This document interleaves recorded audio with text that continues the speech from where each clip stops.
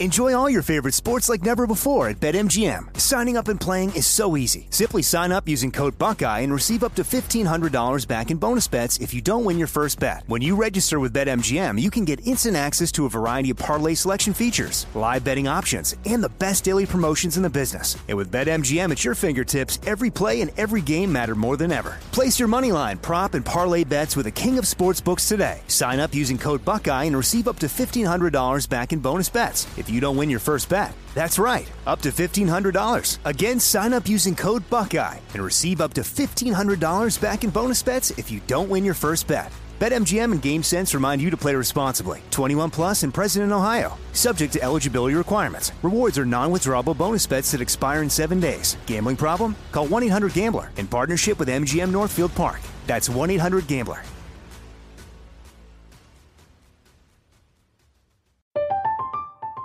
I'm Katya Adler, host of The Global Story. Over the last 25 years, I've covered conflicts in the Middle East, political and economic crises in Europe, drug cartels in Mexico. Now I'm covering the stories behind the news all over the world in conversation with those who break it. Join me Monday to Friday to find out what's happening, why, and what it all means.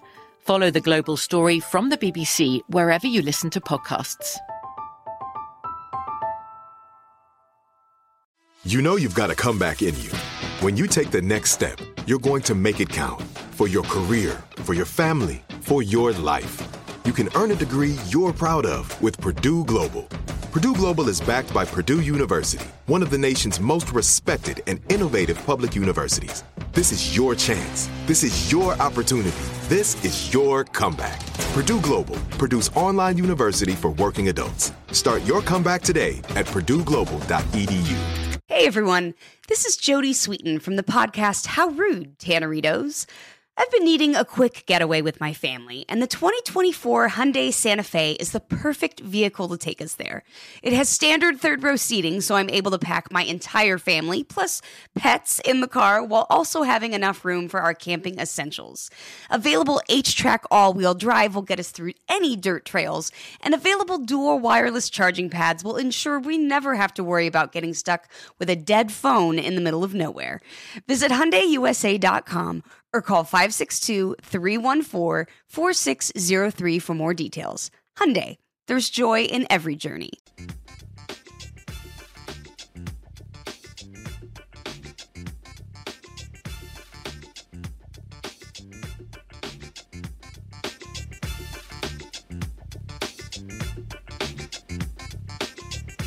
Today is Wednesday, November 25th, 2020. Coming up a Roland Martin Unfiltered. Donald Trump is pardoned lying-ass Michael Flynn. No shock, a liar pardons a liar. President-elect Joe Biden now has earned 80 million votes and ballots are still being counted. Also, he gave an address today, sounding like a president is supposed to do in his Thanksgiving address. We'll show you what he said. In Georgia, 4 Republican state senators are calling for a special session of the General Assembly to address voting concerns before the January runoff. Now, they're actually trying to steal the election before. Comedian Dave Chappelle has told his following, don't watch the Dave Chappelle show on HBO Max. And he also got Netflix removed from their platform.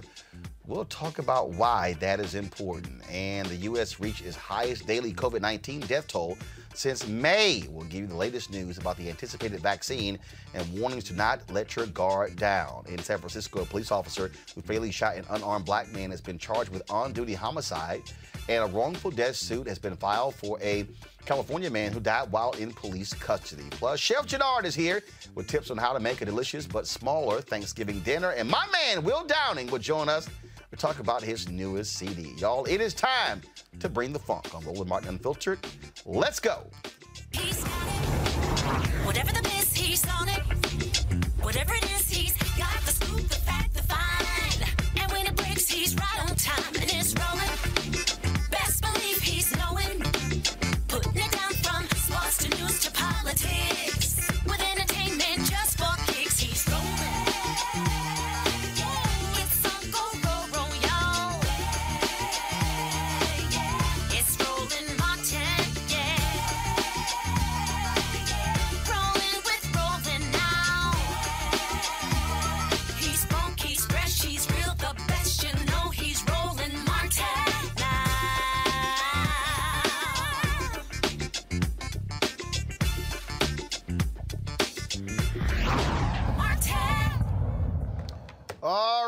y'all. Donald Trump has announced he is granting a full pardon to former National Security Advisor Michael Flynn. You know, the lying asshole who lied twice to the FBI. Trump tweeted, "Congratulations to General Flynn and his wonderful family. I know you will now have a truly fantastic Thanksgiving."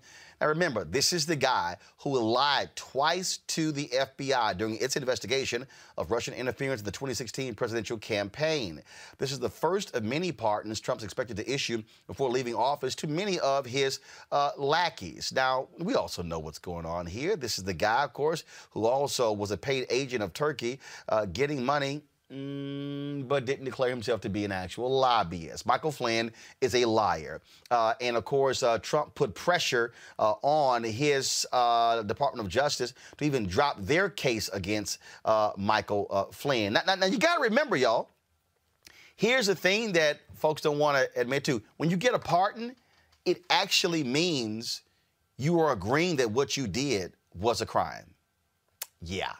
I don't think they really want to understand that. Erica Savage Wilson, host of Savage Politics Podcast, Reese Colbert, Black Women Views, A. Scott Bolden, former chair of National Bar Association Political Action Committee. Scott, I'll start with you. This lying asshole, Michael Flynn, that's what he's been. He's been lying. Lied to the FBI twice. The DOJ, of course, moved to drop the case. Trump put pressure on them. Bill Barr interceded. Of course, it's the black judge who was sitting here giving them hell by saying, no, y'all got to explain to me how all this came down. And so this is a liar protecting a liar. That's all this is all about, pure and simple. Yeah, you're absolutely right. Judge Sullivan is a Howard Law graduate, proudly, if you will. But this is interesting because he pardoned him. You know, Sullivan never accepted the dismissal. It went to the Court of Appeals, went en banc, and they sent it back down, saying it wasn't ripe for review yet. And so it's going to be interesting. What does Sullivan do now? Because well, Scott, what can he do? What can he do? Well, I'm about to try to sort through it with you, and that is he could reject the government's motion to dismiss the case, accept his plea, make a finding that this was corruptible efforts on DOJ's part to obstruct justice, if you will, and that he took his plea 3 times. So he could reject that and find him guilty, if you will. Now, because he's been pardoned, that doesn't get him any jail time, but at least he's got the conviction on his record, and it'll show where he was pardoned. Wait, but hold up. Hold up. So the pardon from Trump doesn't stop all legal proceedings? No, it's a result, in my opinion, it's a result that he can't go to jail and that he's been absolved of any wrongdoing, but he's got a plea that's pending in federal district court. As a practical matter, the federal court could certainly just walk away from it, if you will. But Sullivan doesn't seem to be too willing to walk away from it. It would be a procedural issue, in my opinion. But, you know, the pardon makes it impractical more than anything. This is, first of all, Erica, we all expected this. Again, Donald Trump is going to be throwing around pardons left and right. He gave one to that racist thug, Roger Stone. He has had people commit crime after crime after crime. He talked about draining the swamp. No. He added to the swamp. He ran his entire administration for the last 4 years like a mafia enterprise. That's what we're dealing with right here. And so it's no surprise the liar-in-chief would pardon an admitted liar in Michael Flynn. No, absolutely. And remember that how can two walk together unless they agree? When we think about this White House occupant who has, as a senior advisor, Jared Kushner, who still has not been able to get a security clearance, but able to access classified documents that did attempt to set up a back channel from a hostile government that is Russia. And when we also think about who Donald Trump is, Donald Trump was in fact impeached by the House, acquitted by the Senate. And when we think about those 2 charges that he was, those 2 charges, it was abuse of power. It was abuse of power, and it was obstruction of Congress. And so when we kind of focus on that word obstruction, this has been an obstructionist. This has been a grifter. He's an emoluments president. He will forever have an asterisk by his name as the 45th president of the United States. And I think that for many years, we have been primed for just this type of activity so that he would make this announcement while we have millions of Americans that are suffering from food insecurity, lines wrapped around highways from people in your home state of Texas and all across these United States. And we have 260,000 Americans that have died that will not be able to celebrate via Zoom or through a close family gathering because of his non-acknowledgement of COVID and inaction. When we also still think about that this is a person who is actively pursuing the courts around a lost election instead of demanding that the Senate, in fact, pass relief that was passed by the House of Heroes Act for millions of Americans that are in dire need of it. This is par for the course, and we could not get rid of him any sooner than January 20th. You know, look, the thing here is, Reese, when you look at this whole deal and how these idiots act, they are all about protecting the lies. This is about Obama. What did Obama tell Donald Trump? Do not make Michael Flynn your national security advisor. Okay? They already had the goods on him before Trump came in. But Trump had no problem because he wanted a thug around him. He wanted a liar around him. He wanted a yes man around him. And Michael Flynn has disgraced his uniform. Well, I mean, what this is also about is that Trump is getting his ducks in a row with his co-conspirators. Michael Flynn is a co-conspirator in the Russia interference with our election. He's a co-conspirator in terms of his alliance to Turkey over the United States. And so this is all, Trump has done this plenty of times before. And, you know, it's a shame that he's made people like Alice Johnson, who are deserving of clemency and a pardon, the kind of the face of his pardon and his grace and mercy, when in reality, he's just been, you know, pardoning his co-conspirators. But what I do want to go back to is this does remind me of the pardon of Sheriff Arpaio. Remember that racist scumbag? Well, he was pardoned by Trump before he was technically sentenced. But the judge in that case refused to vacate his conviction. And so I second what Scott said earlier. This will still be a mark against him if Judge Sullivan chooses to go forward, which I believe that he probably will because he does not play like some of these other people do. So it's still going to be a mark on him. It's still going to be a mark on the Trump administration, Trump's poor judgment, Trump being surrounded by criminals and corrupt people, including himself. And I think that this is probably just the first and opening salvo of many pardons to come, in which he's going to try to perhaps pardon his children or, you know, maybe even pardon himself. I don't know. But it's just par for the course for the corruption. It's absolutely right to call it out. And it's just another way that he's going to go down in disgrace, not just Flynn, but Trump himself. If he does that, those would be cases of first impression, and those would go to the Supreme Court. That'd be amazing if you pre-pardon someone. Well, I haven't been charged yet, but if I'm charged once I leave office, I'm going to pardon myself and my children. I'm still not understanding the folks who actually, the legal people who say that a president can pardon himself. Well, it's never been done before. The Constitution and that power doesn't contemplate him pardoning himself. It's very broad language that he has the power to pardon those who have committed crimes, convicted of crimes, or any wrongful acts generally. Now, that being said, no one contemplated that he would pardon himself like he's the king, right? And that would be significantly challenged. But it'd be a case of first impression, as crazy as it sounds. It sounds like it'd be a huge conflict of interest, and somebody other than the president ought to pardon him. Remember, Nixon was pardoned by Ford. Nixon never tried to pardon himself before he resigned and got on the plane. Trust me, that deal was cut as part of him resigning. But here, Donald Trump is a whole nother showtime. Who knows what he's going to try to do? Easy. We know what's going to happen next. First of all, Paul Manafort, you know he's about to get a pardon. All of these people, I think he's going to get one. What's the Rick dude who was Manafort's partner? Now, Trump probably won't give him one because he testified against Paul Manafort. But all of these people who lied for Trump, they're all going to get pardoned. He's going to be tossing these things around like candy. Yeah.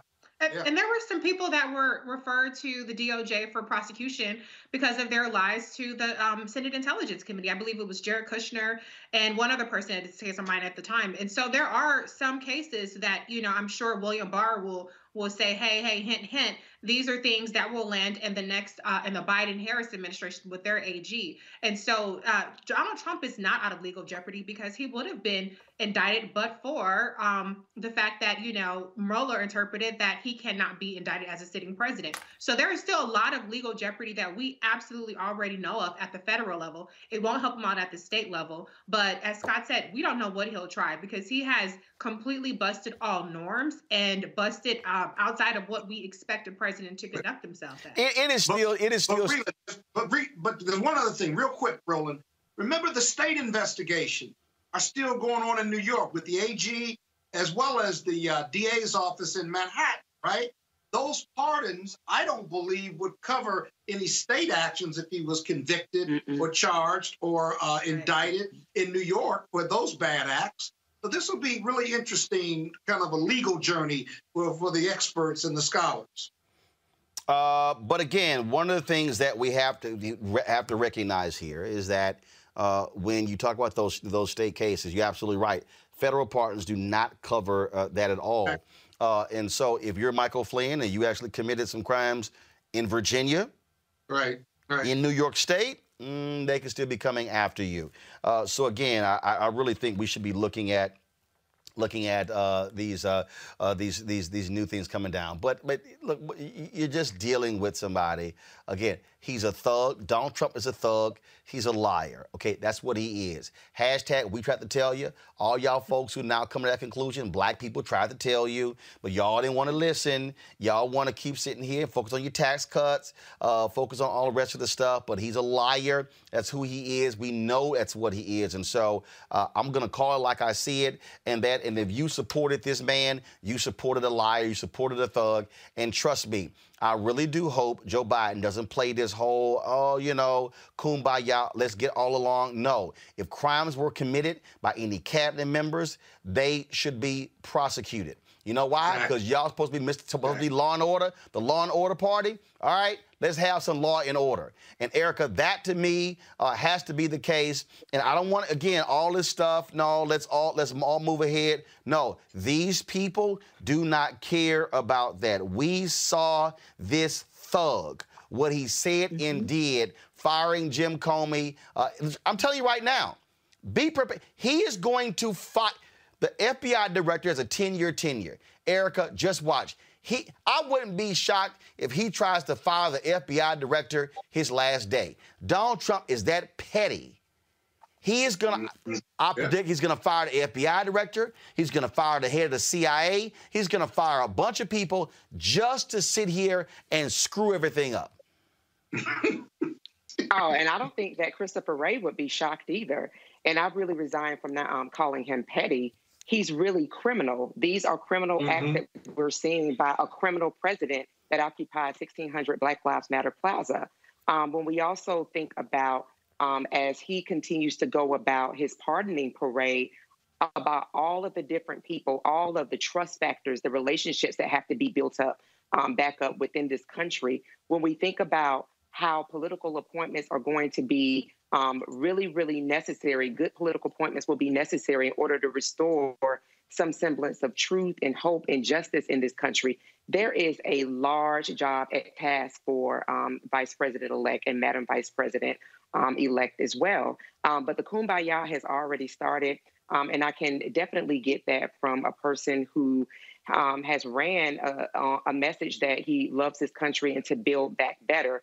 But I would say to caution on the air of those people who are now in the rehab part of their entire platform and do, in fact, make sure that there's special attention and paid to, and make sure that those people are positioned, the people that have been continually arguing, going against the grain, so to speak, of those individuals who really did build up this party, this infrastructure to allow someone like Donald Trump to rise and really do repay those people who have been loyal, who have really built what we have been able to see was really the largest voting in modern history, with 156 million people participating in this vote, amid a public health crisis. And so I really hope that beyond all of the kumbaya, that you will really see the reward of those people who have worked in earnest to ensure that some semblance of democracy was saved. These people going out don't look. I wouldn't be surprised if Donald Trump hands a pardon to Jared, Ivanka, both of his sons. I mean, he's gonna try to cover everybody because again, that pardon, so I'm still trying to understand this, guy. Just be clear. So you can give a pardon for unnamed stuff? It would be, the language is very broad. I don't think you can legally because you're not a subject or a target or you haven't been charged yet. But there's no telling what he would try to do in some warped interpretation that he's got that he could protect himself. But moreover, watch this. This is what we do know, right? Roland, have you ever thought that there's tons of other things they've done in the dark of night that we don't know? Hell yeah. Come out after the transition of power, or what they didn't burn right now. I had this vision of Jared and them all in a room, and they're just dumping documents and burning them in the trash, getting ready for part of the transition. I mean, this stuff is serious. What we do know, we know is criminal conduct on their behavior, especially if Obama did half of what they did. He'd be not only charged, indicted, but in jail. Thank goodness he didn't. But think about what we don't know, and it could be as bad as your wildest imagination because of who you're dealing with. These aren't just thugs. This is a mafioso family. It's like a political mafioso mob boss who's run the country into the ground, much like he's run all of his businesses into the ground. We told him it was coming, and he kept every promise we told America. And I think this is why we can't just get focused on the criminal aspects. That's what we did, or what the country did by thinking that Mueller was going to come down on his white horse to the rescue. And his focus was strictly on criminal activity. We need to make sure that we are looking at things that may not even be criminal by letter of the law, but are corrupt or that were, disastrous for our country. And so that's where Congress is going to have to step in. And I hope to see that the House Democrats will do that and actually try to explain to the American people all of what the Trump administration has done. I think a select committee would be an excellent way of doing that. But I think if we only focus on trying to make sure that people go to jail, which they should, by the way, for crimes that they commit, then we're going to miss a lot of the activities, and we're going to miss a lot of opportunities to plug these holes that have been exploited by the fact that most of the ways that we've done things have been because of norms and customs and not because they are required to by law. So that's what we need to make sure doesn't happen again in the 4 years, 8 years, or whenever the Republicans are back in charge. So, Reese, what do we do about the enablers, right? See, when there's smoke, there's fire. So you have bad actors, but then you have the enablers, right? The co-conspirators, right? That are either unnamed or named, right? As the fallout comes after the transition and after January 20th, what do we do with those co-conspirators, those enablers who have either helped them commit criminal conduct or done political crimes, if you will, or political bad acts, if you will, that still need to be held accountable? See, this kumbaya thing and let's save the country in COVID, I get that part, but we got to chew gum and walk at the same time. And these political bad deeds, these criminal bad acts cannot be forgotten. Somebody's got to pay the cost for the last 4 years. Jack their asses. Jack their asses. Jack them.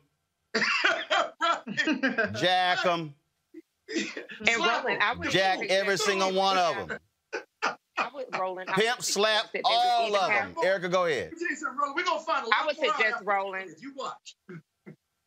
Roland, that they have something akin to what the Lincoln Project did. That is something that because there is the ability to walk and chew bubblegum at the same time. But even more so, one thing that we have been saying on this show for several years is that what the Democrats do poorly is messaging. And we're talking about messaging in terms of keeping in the frontal lobe for people to understand this is what they have done. This is what they have done. When you think about those people who were confirmed by the Senate, disastrous for their political positions. When you think about a Betsy DeVos, a billionaire, disastrous, had no business being being the secretary for the Department of Education, When you think about Antonin Scalia's son, Eugene Scalia, that worked against the Department of Labor, but was appointed to oversee that particular department. When you think about the Department of Interior, when you think about all of these different apolitical positions, when you think about a Dr. Ben Carson who has disgraced HUD, when you think about all of these different people that have done more harm, and some of them irreparable harms, you need a messaging apparatus that lets people know, because as the tide continues to turn, we have this class 1, class 2, class 3 of Senate seats. So as those people then attempt to, who were Trump appointees, who were Trump lackeys, who were sycophants, who were sequenced to this particular president, as they try to make runs for Senate or they try to make runs for the House, whatever it is that they're trying to angle and position themselves to do, have people remember who these people are, the damage that they did, that they were treasonous against their country, that they were more concerned about the possibility of being an oligarch, that they were more concerned about enriching themselves, that they walked over 250, maybe nearly 400,000 bodies in order to do the bidding of this criminal president. That is what is needed now. Get me some powder. Including those 666 children that who they took, put in cages, and cannot find their parents. Think about that. If you got kids, and I got 3, let me tell you something, 4 actually. Can you imagine as a husband or as a father or mother from whatever country not being able to speak English? Maybe you can, maybe you can't. Your child is taken from you as a matter of policy to stop others from coming from this country, and then you cannot be reunited. You're sent back. America has these children and has no way of contacting the parents. The parents, because they were fleeing, they went back to a war-torn country or violent country with high unemployment. There's no way to find them per se. It's almost impossible. And so we're in this business of creating orphanages, if you will, or destroying family units in the name of American policy and anti-immigration. That is criminal. That is nothing more criminal they've done than those 666 kids that were subject of this onerous and criminal anti-immigration policy implemented by the GOP Senate and the White House. Let's not forget the enablers. What do those 666 do? Where do they go? What becomes of the 66 who are stuck here in America? What happens to their life? Where do you go? Where do you put them? How do you make them whole? How do you make them a human being or an American citizen? And how do they thrive going forward? Having gone through what this government, this White House put those families through and those individuals that we've got to take care of. Bottom line is up. That's the answer. All right, folks, speaking of that, 260,000 people died from coronavirus in the United States. As reported, folks, more than 12.6 million cases of COVID. Again, federal government officials said the first 6.4 million doses of Pfizer's COVID-19 vaccine could be distributed as early as December, within 24 hours of approval from the FDA. Experts are warning that good vaccine news doesn't mean we should let our guard down over the holidays. Several states are enacting new restrictions that go into effect today in an effort to prevent social gatherings over the holidays. Today, President-elect Joe Biden gave a speech, his Thanksgiving speech to the nation, and one of the issues that he talked about was COVID-19. My fellow Americans, Thanksgiving is a special time in America, a time to reflect on what the year has brought, to think about what lies ahead. You know, our first National Day of Thanksgiving, authorized by the Continental Congress, took place on December 18th, 1777. It was celebrated by General George Washington and his troops at Gulf Mills on the way to Valley Forge. And it took place under extremely harsh conditions and deprivation, lacking food, clothing, and shelter. They're preparing to ride out a long, hard winter. And today, you can find a plaque in Gulf Mills marking that moment. Here's what the plaque reads. It says, "This Thanksgiving, in spite of the suffering, showed the reverence and character that was forging the soul of a nation. Forging the soul of a nation. Faith, courage, sacrifice, service to country, service to each other, and gratitude even in the face of suffering have long been part of what Thanksgiving means in America. You know, looking back over our history, you see that it's been in the most difficult circumstances that the soul of our nation has been forged. And now we find ourselves again facing a long, hard winter. We fought a nearly year-long battle with a virus that has devastated this nation. It's brought us pain and loss and frustration. And it's cost so many lives. 260,000 Americans and counting. It's divided us, angered us, set us against one another. I know the country has grown weary of the fight. We need to remember we're at war with a virus, not with one another, not with each other. This is the moment where we need to steel our spines, redouble our efforts, and recommit ourselves to the fight. Let's remember, we're all in this together. Sounds trite to say, but we're all in this together. For so many of us, it's hard to hear this fight isn't over. And we still have months of this battle ahead of us. For those who've lost a loved one, I know that this time of year can be especially difficult. Believe me, I know. I remember that first Thanksgiving, the empty chair, the silence, takes your breath away. It's really hard to care. It's hard to give thanks.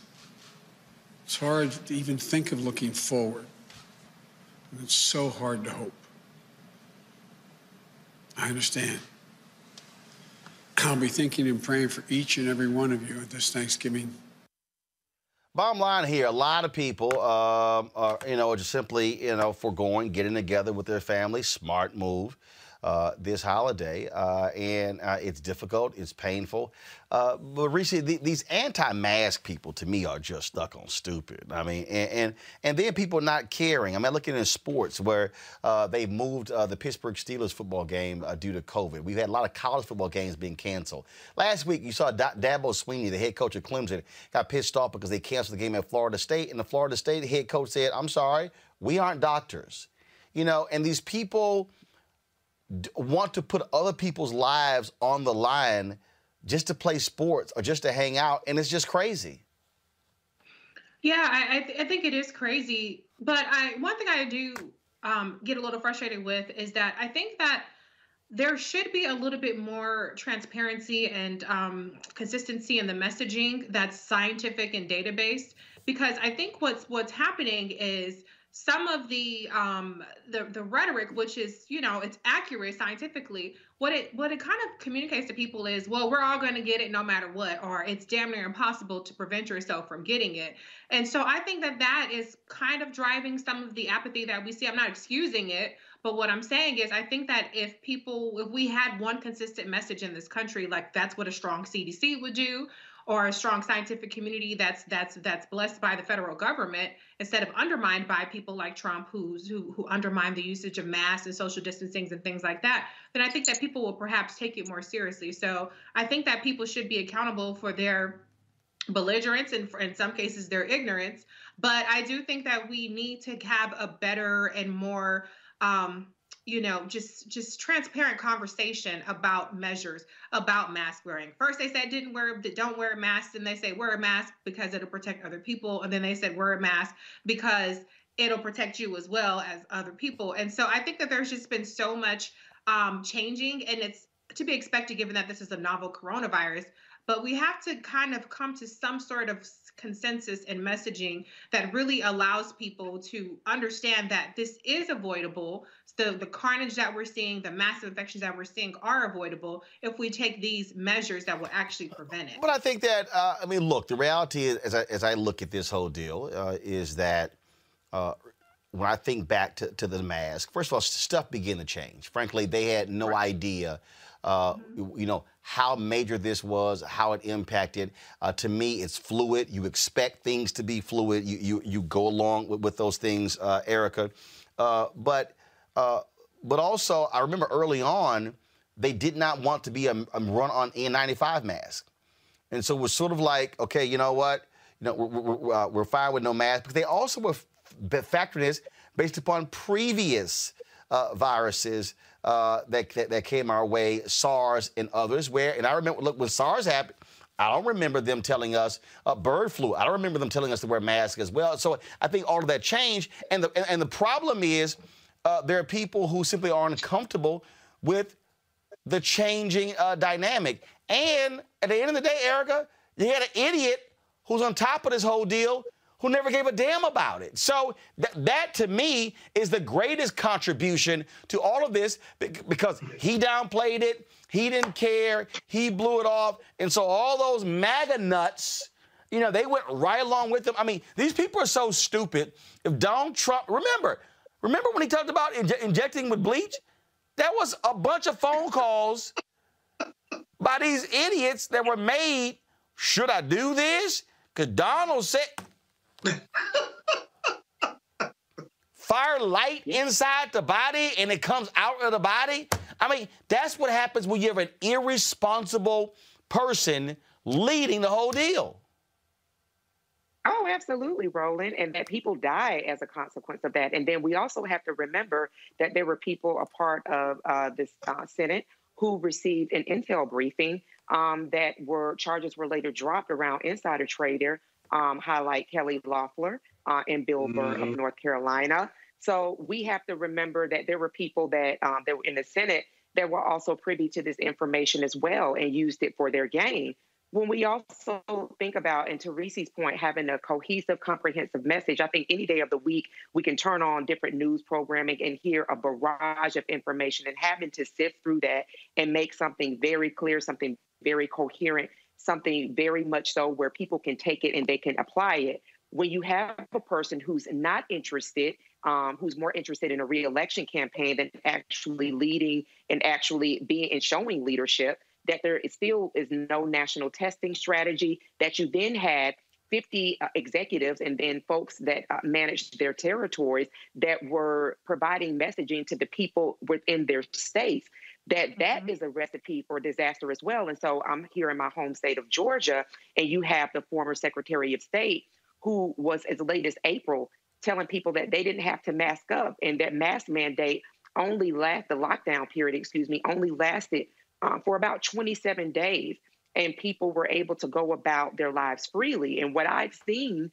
being home is that you have folks that are freely walking into establishments without masks, and those establishments aren't necessarily saying that in order to enter into this place of business, you have to wear a damn mask. So that is where we have really, in the now 10 months that we have all been moving through coronavirus, not having competent, cohesive decision-making and guidance has really made every governor a president of their own state with conflicting information. So to Reese's point, for people to maybe get 3 specific points: wear a mask. These are the types of masks that you need to wear, and refrain from gatherings of this many people would really kind of put us in the direction where there's not a whole bunch of information that people are having to hold, but they have 3 specific directives that will help guide us through as we get to the place of vaccine and finding out what that looks like. And what you're frankly dealing with, Scott, here, again, this is an abdication of leadership, pure and simple. And all the disinformation, hell, the biggest culprit was this fool Trump. Well, he's a super spreader too. He held events at the White House. None of them wore masks. They all got COVID. How idiotic is that? And you're the leader of the free world, and you still got 72 million people to vote for you, or 74 million people to vote for you. It just makes no sense. But it started with this inconsistent message, not believing in science. And now it's got morphed into these various branches of why people won't wear masks. They've got fatigue, right? Or it's just like the flu. I'm going to get it anyway. And if I don't, great. And if I get it, I can beat it because I'm young or I don't have pre-existing conditions. And so people who receive the message, whether it's about saving your life or saving another person's life by protecting them by wearing a mask, you know, intelligence just tells you to do it, but we showed on intelligence on a massive scale. And then you got the negative messaging by the president, and now you got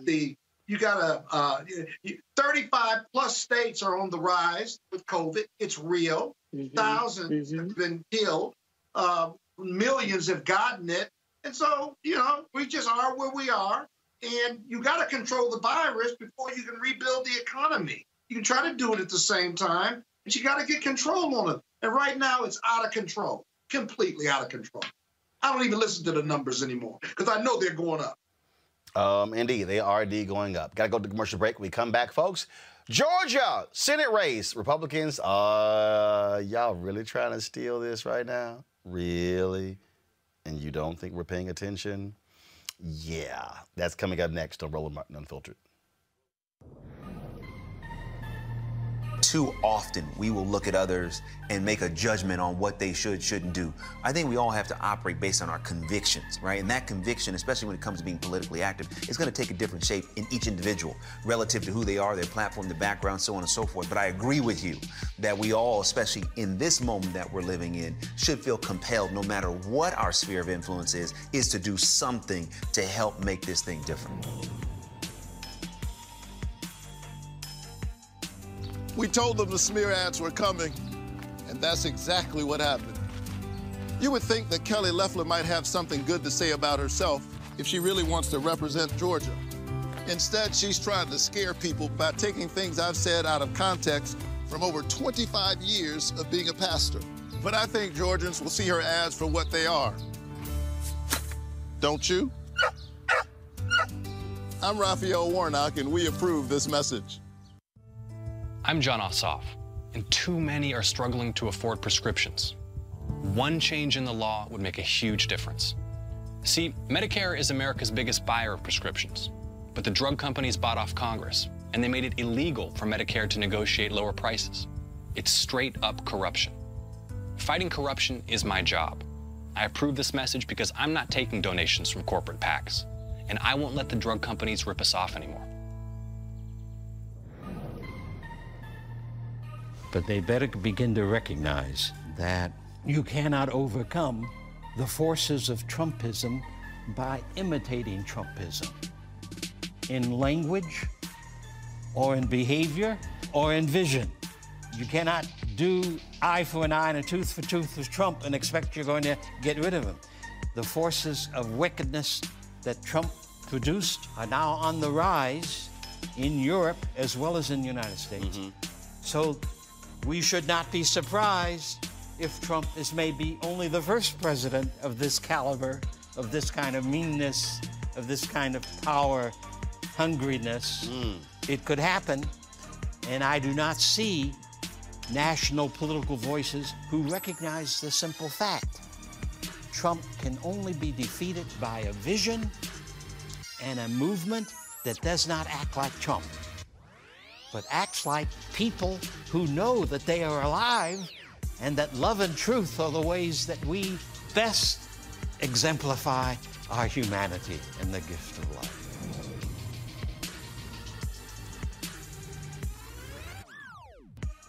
Folks, in Georgia, 4 Republican state senators are calling for a special session of the General Assembly to address voting concerns before the January runoff, even though top Georgia leaders have already rejected the idea.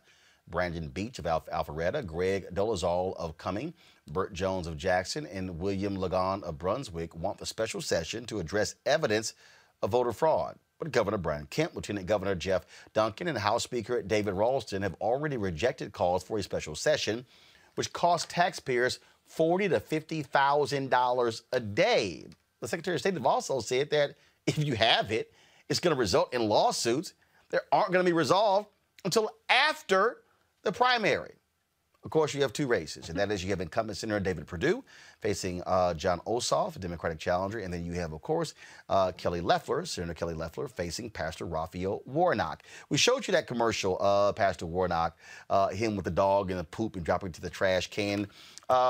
Reese, you were like, nice, cute, but not sure you really want to go hard.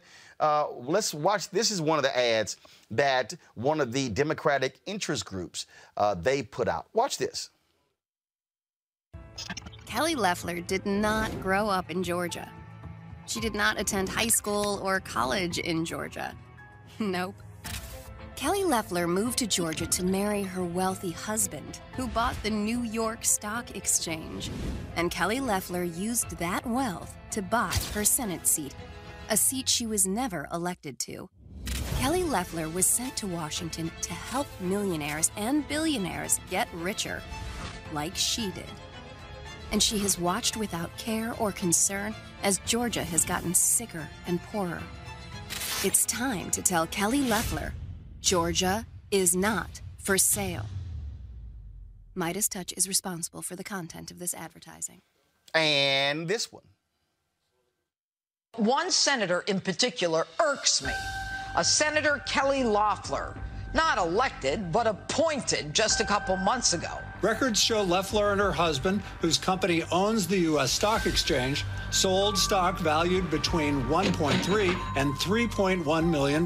Kelly Loeffler bought and sold stock shortly after a classified briefing on the virus. They knew the market was going to tank, and they sold based on that inside information. Some of the holdings she shed were in energy, automotive, retail, and airlines. Look, Marie, it's not just what she sold, but it's actually what she bought. She bought things like Amazon, Citrix Systems, company that obviously was going to do well during a shutdown. While still reassuring citizens that the U.S. was prepared. We have Americans across the country who have seen their 401ks plummet. Were you trading on inside information about what was coming? Folks, this woman is knee-deep in the swamp, and she just got there. And here's one targeting David Perdue. To defend his record to Georgia voters. He's rarely even made a public appearance since October, when Democrat Jon Ossoff embarrassed him in a debate. Jon Ossoff has agreed to 6 different debates leading up to the January 5th runoff election. Perdue is chickening out of all 6 debates. And the Atlanta Press Club is even warning that Ossoff will debate an empty podium if Perdue doesn't show up. What's David Perdue so afraid of? Is he trying to avoid being asked about wanting to take away your health care in the middle of a pandemic? Does he not want to talk about his suspicious stock trades after a classified Senate briefing about COVID? Or is he too chicken to defend being against a new stimulus check for your family? If David Perdue is too much of a coward to face Georgia voters, he's too much of a coward to be your senator.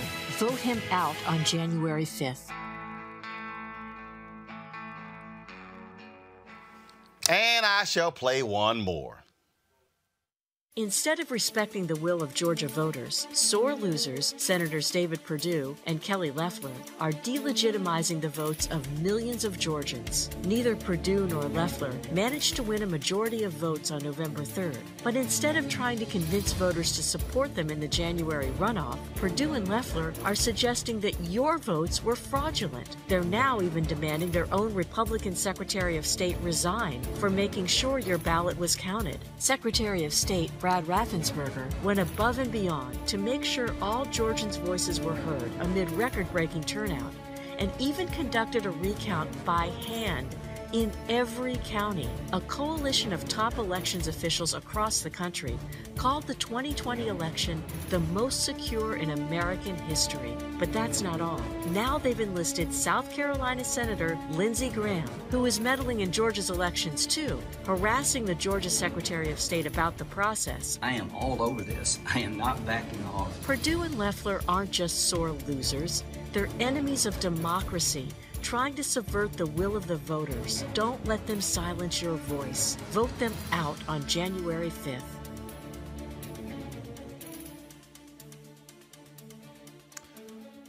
So, Rusi, are those more your speed? Listen, you know, I'm a brass knuckles kind of girl, not so much a dove like Democrats tend to be. I'm not saying that Reverend Raphael Warnock or Jon Ossoff should put out ads like the Midas Touch. However, I do think that there needs to be a little bit more of a referendum on these incumbents because, be clear, that's what they are.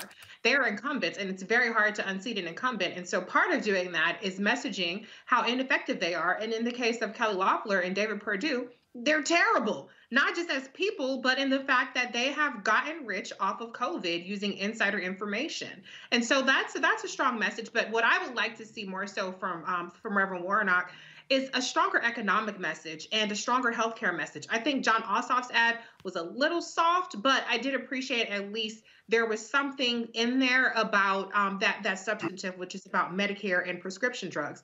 I don't think that it's going to mobilize people that Reverend Warnock is a nice guy or Jon Ossoff is a nice guy.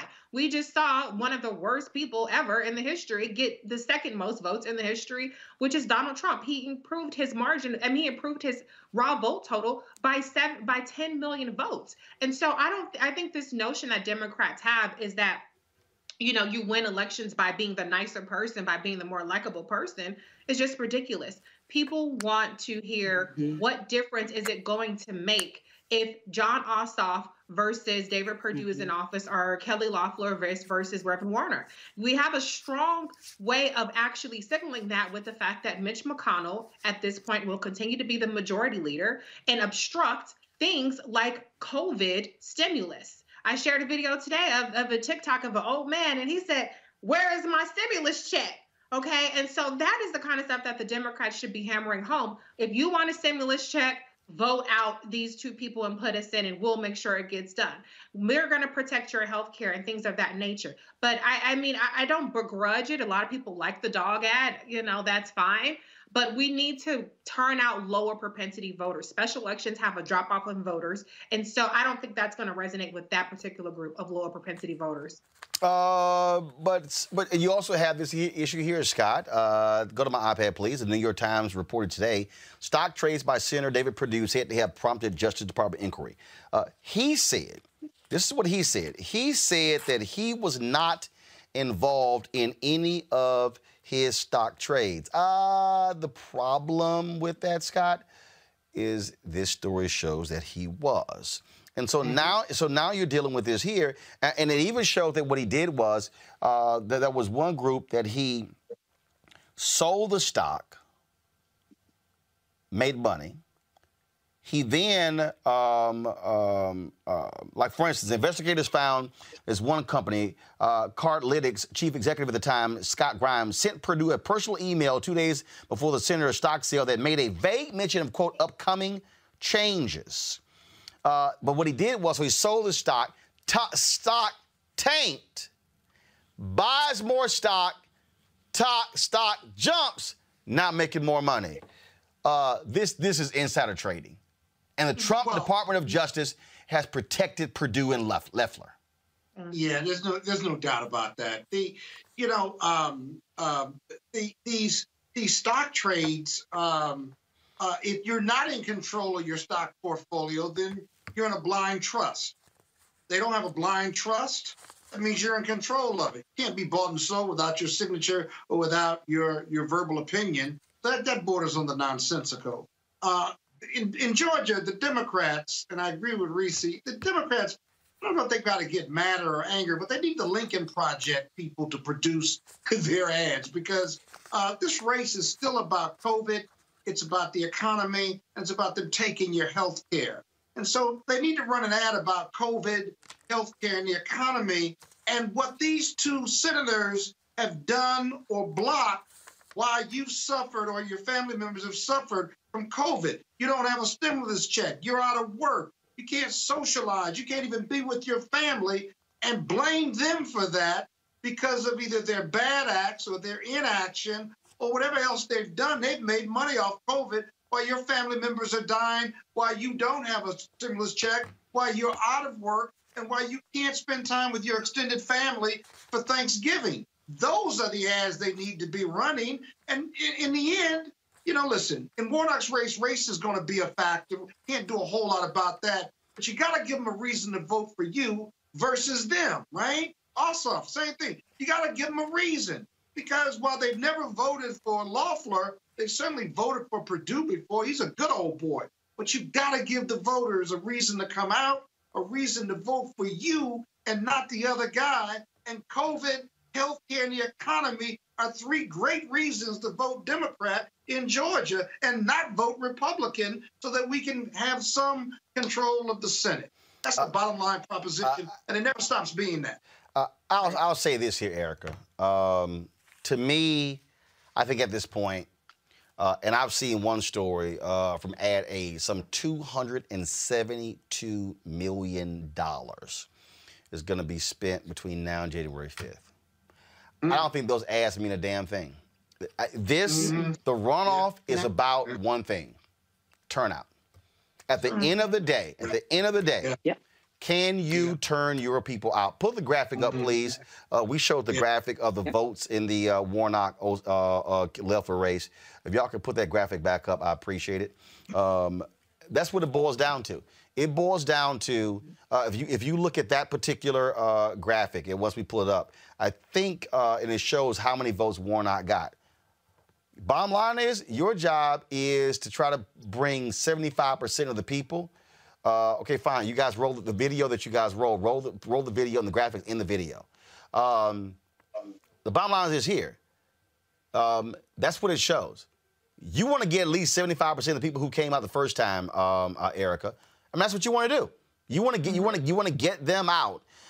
That's what it's going to take to win this runoff election. Already 750,000 people have requested an absentee ballot. We know from exit polling data, only about 35% of black people did that, which meant that black folks are showing up at the polls. I think, according to the graphic, guys, if y'all can find it, I think Warnock got around 1.4 million votes the first time around. It's going to take 1 million votes to win this election. And you have to also understand that we're contending with a holiday season as well. So we have a plethora of college students from HBCUs, Albany State University, Morehouse College, Clark Atlanta, the entire AUC Center, Morris Brown. You have a plethora of college students that are returning home for the holidays. So reinforcing to those students that whatever their permanent mailing address is, that they also on that sample ballot in the third section of that sample ballot form to make sure that they complete where their temporary housing location will be so that they can actually participate in the vote that will go December 14th for early voting and then January the 5th, the actual election day. That is what's going to matter because we understand that a lot of people do not watch television ads, right? They subscribe to streaming services, particularly those that don't allow for commercials. They have got to continue to be engaged in that. I was in my hometown of Albany, Georgia, just on last weekend, participating in 2 voter engagement events. And around those voter engagement events were also different groups all across the city that were passing out Thanksgiving meals because there is high food insecurity in rural areas. And the number of people that I came across and talked to that had not registered to vote, that did not know that there was a Senate runoff election, people that actually got registered on site, is going to take on-the-ground movements like we've seen with Black Voters Matter, that station in Albany, Georgia, the Southwest Georgia Project. There's so many groups that are on the ground that have committed to being on the ground and remaining on the ground coming off of this general election. And then people who are within the community to re-engage those voters who participated in the last election and new voters that did not participate in the last election because perhaps they didn't think that they were eligible to vote. It's going to take that kind of movement. So while the ads and the money around that does attract a certain type of class of individuals, the folks that are going to make the difference have to be engaged on the ground. So you have groups and people that are committed to doing that work every weekend, even during a holiday, after a holiday weekend. And that, Roland, is where we're going to see the difference in the vote, giving people very simple messages. Listen, if you're going to be, because we know campuses are closing down, where are you going to be spending your holiday? Make sure that you put in that address so you can receive your mail-in ballot. Did you participate in the vote last time? Okay, you didn't. How are you registered to vote? Let's check now. All right, well, if you completed absentee ballot the last time, that doesn't roll over to this election. You have to request another secure ballot, and making sure people understand what those dates are, where they can go to early vote, and if they want to vote on election day, understanding where those areas are as well. That is what's going to make the difference here in Georgia. It's all turnout, Scott. It's turnout, turnout, turnout. And you have to be driving that. And again, forget, you're not persuading anybody. No one is being persuaded at all. Folks' minds are made up. This right now, and in fact, I was looking at and when you talk about what you have to do, for instance, Ossoff has some work to do with black people. I was Eric Erickson, who was a Republican. He actually tweeted something out earlier that I found to be very interesting. And one of the things that he said was that, I believe he said this here, that 100,000 people in the Atlanta area voted for Biden but skipped the Ossoff race. And that, let me see, this is what, let's see, hold on one second. Let me see if I can pull this up. I'm going to blow this up here. Give me 1 second. This is what it says, interesting review of data on Georgia. In North Metro Atlanta, white voters voted Biden and Perdue. In South Georgia, black voters voted Biden and skipped the Perdue-Ossoff race altogether. That's why Ossoff got 100,000 votes less than Biden and why he's got runoff trouble. So for Ossoff, he's got some work to do with black people to vote. I think he's going to benefit in this runoff by, frankly, running as a tandem with Warnock because black voters now will be seeing, oh, we got to win both of these in order to control the United States Senate. And as long as Warnock is on the team, he brings Ossoff with him. Because I'll be honest with you, when people don't vote down ballot, and there have been statistical studies on this, when they don't vote down ballot, they either don't care about that race or they don't know or recognize the name of people in those races. So they just don't vote. They go past them.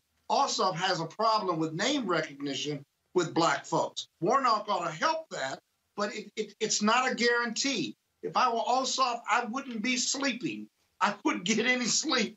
I'd be trying to build on my name recognition and touching out to many black Democratic voters there are. Well, this is gear they're actually selling right now. Go to my iPad.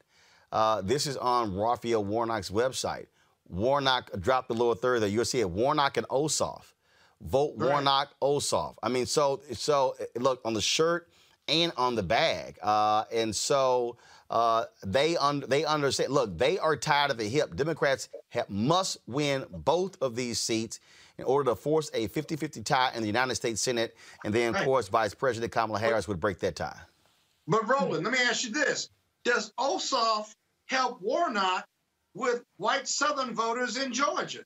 Does he pull his weight for Warnock? No, I don't think so. Warnock just bringing him along with No. I think when you look at this race here, first of all, Ossoff is seen as a white urbane liberal. First of all, I'm not going to use liberal elite because bottom line is you got conservative elites. But the bottom line is I think what you're dealing with here is you're dealing with in terms of who he appeals to. First of all, I will reject the notion though about Ossoff and name recognition because the reality is he really has more name recognition than Warnock because he ran for Congress, raised a ton of money in doing so. But I think what you're seeing here, and look, we just have to own up to it. Warnock can't run as he has to run these puppy ads because let's just be clear. You got Loeffler over here and the Republicans. Oh, my God, the black man aligned with Jeremiah Wright. He hates Israel. And so part of this also goes into the calculus of how you have to run as a black candidate. But how does his faith, why come his faith doesn't get him across the finish line with white Southern voters. Because he black. And that's not enough. Erica, you from Georgia. Tell Scott. Obviously, Scott been living in D.C. too long. Yeah, this is my home state. And when you mention those 4 state senators, just thinking about the majority of it, it doesn't matter. When you look at those 4 state senators that Roland had on the screen a little bit earlier, when you think about Cummings is a really nice kind of rehab name for Forsyth County, which is the bedrock of the Klan. When you think about Alpharetta, Georgia, where you have almost 65% of white people that live there that don't live in Atlanta City proper, because Atlanta City proper is too, quote unquote, urban. When you think about the other state senator that resides in Jackson, Georgia, and you've got 53% of white voters, very much so, who are on the Trump train and drink the Trump Kool-Aid. In Brunswick, it's only the asterisk. You have almost 60% of black people. And those folks, that's where Ahmaud Arbery was lynched early in February. So when you think about the state Senate representation in Georgia Capitol, it definitely reflects much of the Trump coalition, very much so ingrained. When you think about like an urban center, that is in Atlanta. Alpharetta is in Fulton County, but it is not Atlanta City proper. So when you kind of spread out from beyond that, you have a very hostile, a very much so population of people that, though we're living in 2020, still very much so subscribe to the Jim Crow school of thought. And so that's why you're seeing that there requires a lot more digging. As Reese talked about, those voters who are going to be critical are going to be those young college and the low propensity voters. Those are going to be the key to really flip the Senate here in Georgia. And let's be real clear here, Reese. Reese, let's be real clear. Scott, hold on. Reese, let's be real clear. Republicans are so pissed off that Biden won. They're running around saying, oh, it's fraudulent, don't trust, don't even vote. No, I'm perfectly fine if that's the message they giving for January.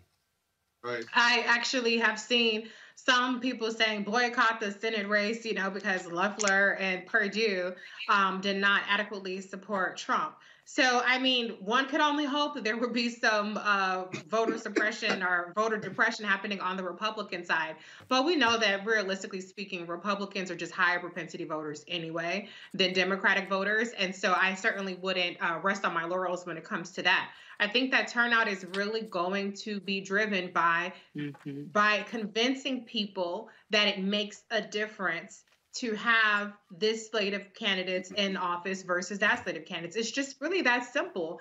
And I'm not saying simple as in that that's easy to do to get that messaging across, but that's really what the focus has to be in turning people out. That's why I think it's brilliant that, Erica mentioned it earlier, and then I saw also Latasha Brown of Black Voters Matter mentioned that they were doing food drives and voter registration drives. These are tangible things that people can latch onto and say, okay, I have a stake in what the outcome is. We have a lack of civics understanding in this country. A lot of people might feel like, well, we got Trump out, so we're done with what we have to do.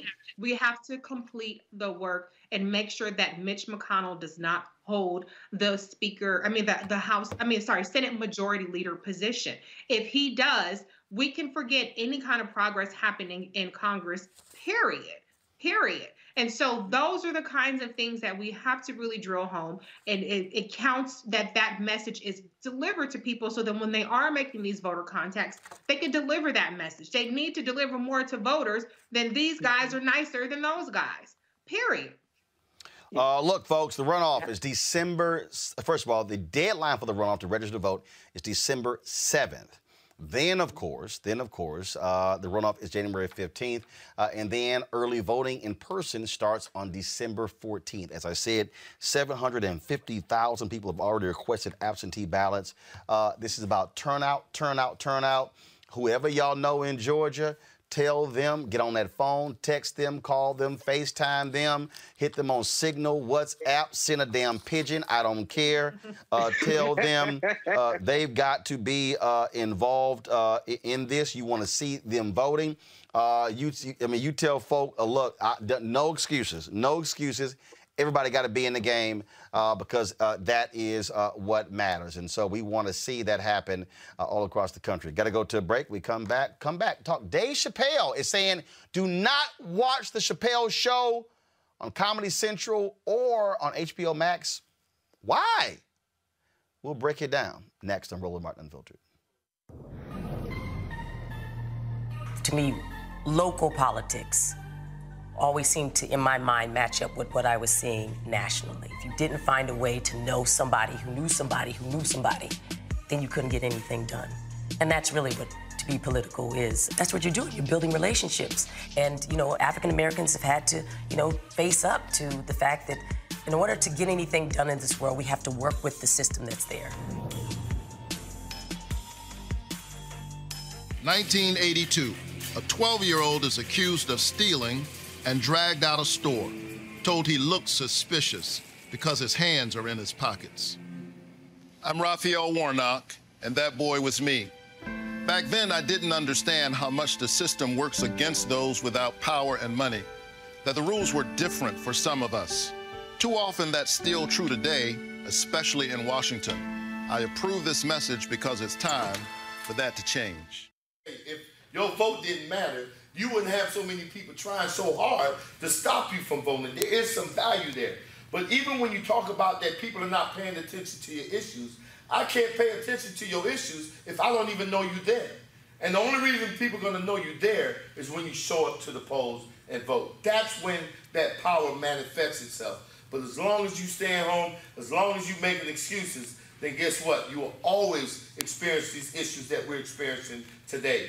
And another thing, don't get caught up in the candidates, right? There's no such thing as a perfect candidate, but you should be going to vote for the most important person, and that is you and the one you love. You talk about you'll fight for the one you love. You're willing to die for the one you love. You need to ask yourself, are you willing to vote for the one you love? Because if you don't, there's going to be somebody's neck on yours pretty soon. I'm John Ossoff, and the path to recovery is clear. First, we listen to medical experts to control this virus. Then we shore up our economy with stronger support for small businesses and tax relief for working families. And it's time for a historic infrastructure plan to get people back to work and invest in our future. We need leaders who bring us together to get this done. And that's why I approve this message.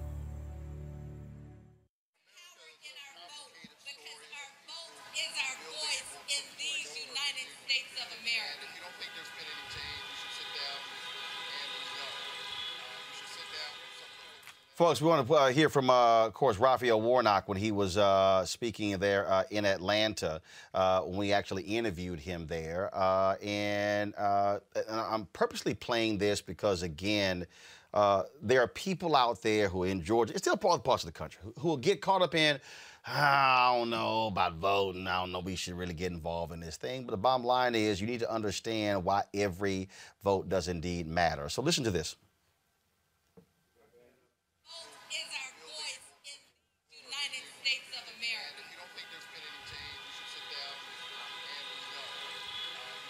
All right, folks, we'll get the audio straight on that one. The thing here is this here. Again, it matters. When we talk about this election, when we talk about what we're dealing with here, when we talk about there being a 50-50 split, Reese made the point about agenda. Use 400 bills were passed in Congress, in the House. Mitch McConnell wouldn't even bring up. I'm telling y'all right now, that's going to happen over the next 4 years. It's going to happen. It's guaranteed to happen over the next 4 years. Watch it happen because Mitch McConnell relishes nothing getting done. He wants to control everything. Folks, we got to make sure Warnock and Ossoff win. All right, let's talk about winning and losing. Dave Chappelle dropped an 18-minute video called Unforgiven on his Instagram page the other day. And it was quite interesting because he talked about him working on the Dave Chappelle show and what he wanted people to do because he's not being, based upon the contract, not been getting paid for the restreams of his show. This is what he said he wants you to do. for this show. I called my agent. I said, is there anything I can do about this show? And he said, no. Well, fuck you too then. If you want something done right, I guess you got to do it yourself. So I'm not going to the agents. I'm coming to my real boss. I'm coming to you. I'm begging you. If you ever liked me, if you ever think there was anything worthwhile about me, I'm begging you. Please don't watch that show. I'm not asking you to boycott any network. Boycott me. Boycott Chappelle's show. Do not watch it unless they pay me. And there's a whole bunch of new young people there, and they're probably looking like, what is he talking about? They may not actually know what the fuck happened to me. So I'll tell you what I'm talking about. Go downstairs to your accounting department, open the books, see what that show made, and look at what you paid me. That's exactly what I'm talking about. You're going to pay me. I am inviting you to come with me and work with me. And let's fight against that terrible, terrible feeling that you made me feel together. We can fight together and work this thing with Chappelle's show out. Or I can just take it. Thank you.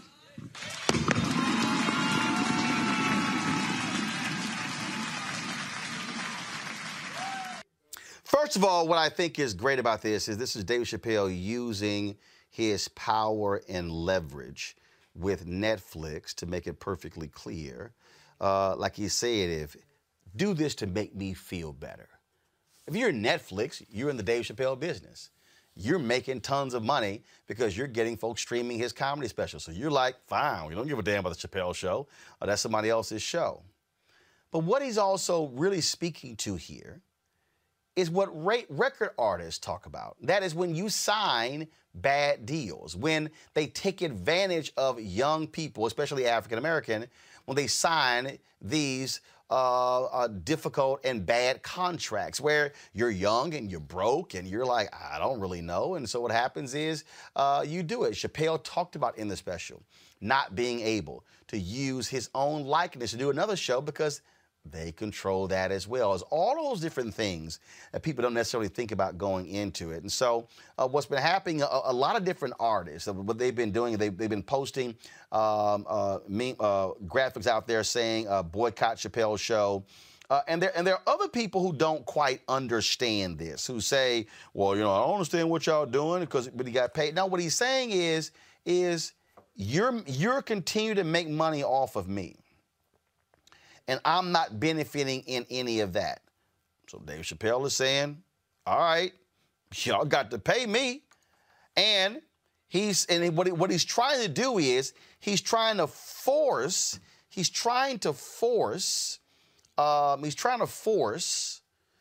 to say, you know what, treat me fairly now. This is one of the graphics that D.L. Hughley posted, and a bunch of other comedians are posting this as well, saying, do not watch the Chappelle show. This, Reese, is quite interesting. And Chappelle says a lot of other people would be scared to do this. I'm using my power because I'm not scared. Right. And I mean, even when Chappelle Show, I remember I was a huge Chappelle Show fan. There was no Netflix streaming services. Back in the day, we'd all camp in front of the TV and watch it on Comedy Central. And so I'm sure when he signed that deal, he couldn't have imagined the kind of landscape that we're looking at right now with this streaming services. And it's just completely unfair. And I'm glad that he's drawing attention to it because I don't think that people understand that when they're watching these shows that they're not in fact supporting these artists who absolutely deserve to be compensated. And I understand that some people will say, they'll be unsympathetic and say, well, Dave Chappelle, didn't you get $40 million from Netflix to do your 2 specials, or, you know, you're rich, or whatever the situation may be. But the bottom line is it's about fairness. And it's about valuing Black artists. It's about valuing artists of all races, but specifically Black artists get uniquely screwed over, it seems. And it's a small sacrifice to make, and it's certainly not asking a lot if you are a Dave Chappelle fan to just abstain from watching his stuff on these particular platforms. And I do hope that it will open the door. And it's certainly eye-opening to me because, you know, we're all celebrating these Black shows that are coming to Netflix and streaming services. But it's not much to celebrate if these people are not being compensated. That's just flat out unfair. We don't need white people getting richer and richer and richer off of Black folks anymore in this country, especially not in this so-called racial reckoning that we're supposed to be under. And Scott, here's the deal. Dave Chappelle's under no obligation to promote the show. And what he can say is, fine, don't watch it over there. What he's doing is he is trying to drive down the value of the show to be able to get out and get more money. I got no problem with what Chappelle is doing. You want my legal answer or my fan answer? I don't give a damn what answer you give. Give the one you want to give. Okay. Well, listen up, okay? What I like about Dave Chappelle doing this is that he is not saying that he was taken advantage of. What he's really saying is... Actually, he did. No, actually, he did. Did you see the full 18-minute video? Yeah, well, I did, but he's saying that now because it's after the fact, right? But what's effective about what he's saying is I can't do anything about the deal I signed. I can't do anything about whether I had a great agent or bad agent and I signed a bad deal, right? But if they won't renegotiate with me, then they shouldn't be making any money without me participating in the distribution rights. And that's very different and very brave than what you normally would get when Black artists or musicians or athletes say they're taking advantage of me, it was jacked up, and they beat me out of my money. That's not what Chappelle is saying. That is what he's saying. What he's actually... Yeah, but he may be saying it, but the way he's saying it is... What you mean he may be saying... Scott, did you watch the full 18-minute video? I did. But he said it in the video. He says that, but what he really... And just listen to me. What he really means... Oh, stop. How can you say he says it, but what he really means? I heard what he said, so I know what he means. But he's not suing them, and he... No. What he is saying is no different than what Toni Braxton said when she signed the contract with LaFace. It's no different than what many other artists have said, and that is, he says this monster, this industry, takes advantage of young people who don't know, young people who don't have money. When he signed that deal with Comedy Central? Yes, he was. He had an agent. Oh, my God. Did you not? But, okay, it doesn't matter if you have an agent. It still is a question of how do you take advantage of somebody. I understand exactly what... At the game that's paid him millions of dollars because he's talented? Or is he mad at Comedy Central? No, what he's saying is, and Erica, that this is the key. His whole point is, hey, it really wasn't a great deal. And so you know what? And what he's saying, and what he's doing, Erica, he is saying, by telling the people don't watch, he's driving down the value of the property, which means that if you're Comedy Central and you start, and first of all, you're HBO Max, you're like, what the hell? We done paid for licensing rights for this damn thing, and now is the viewership going to drop? So he said, look, he's under no obligation to promote it. He can speak against it, and he's saying if you're Comedy Central, y'all might want to come to me and throw some more money my way so I can back off. Otherwise, I'm gonna keep driving that product down. Absolutely, and he's using an incredible medium to do that. It is through social media. That is the way that disinformation has been spread widely and infected the brains of 72 to 74 million Americans. And when we see that what it can be done to also help set a precedent for other artists that are up and coming, artists who may have maybe not quite sure how to speak out and how to leverage their platform in order to bring awareness around the unfair treatment of their talent, how they've given their talent to the world and received pennies on the dollars for it, as Reese so eloquently pointed out, that's really been the history of many Black artists, while, white folks have sat with their feet on the table and collected the residuals. So I think that this is really a blueprint that he is offering, and folks would be wise that are in the entertainment industry to take note. And look, I think what he's also doing right here, Reese, is what Prince did when Prince talked about own your masters. When Prince was like, you know what, screw the record companies, I'm going to do distribution deals versus the record deals. I mean, that's really what we're talking about here. And because Dave Chappelle has been able to make a ton of money, upwards of $100 million from his Netflix deals, what he's saying is, I now got the money and the leverage and the power to do this, so I can. You have to step into your power when you have it. You know, he's negotiating from a position of strength, not so much from a contractual standpoint, as Scott pointed out, but he has a position of strength because people like the Chappelle Show because of Dave Chappelle, right? And so, you know, most people, if they're aware of his objections, would think it's a very small sacrifice to make. And so I think that, you know, artists are really, really smart to protest and do things like that and raise awareness. And what it does, too, is it also drives more goodwill towards what they're trying to do in the future. I think a lot of people take for granted how much, or in some cases, how little these folks that are, you know, that entertain us and that we love their content get paid. That's why you have your Bring the Funk fan club, and you emphasize it every show, why it's important to support it. And so most of us that are really true fans of these folks, we want to support what they do. And this gives us an opportunity to do that through that. It doesn't involve any effort at all. And so I applaud them. And, you know, another example will be Taylor Swift, who's been going through this massive battle with her masters. She lost it, but she's going to re-record all her original content. And I'm sure that she'll be able to successfully steer her fans to the re-recorded versions versus the original stuff. And so this is just a tried and true thing that happens in the industry. It's unfortunate. And we see now that the industry and the entertainment landscape is changing, where you have independent people like Kev on Stage, for instance, who does great work with his comedy things, or you have people, the Instagram and the social media influencers who make big bucks on there. But even still, all of this stuff is coming through YouTube or social media and platforms that are owned by white people who are taking a big chunk of it. And so we still have a ways to go, but good on Dave Chappelle for standing up for himself, because at a basic level, he has a right to do that much. Well, he's got the power because he's Dave Chappelle. Up-and-coming artists don't have that power or that base.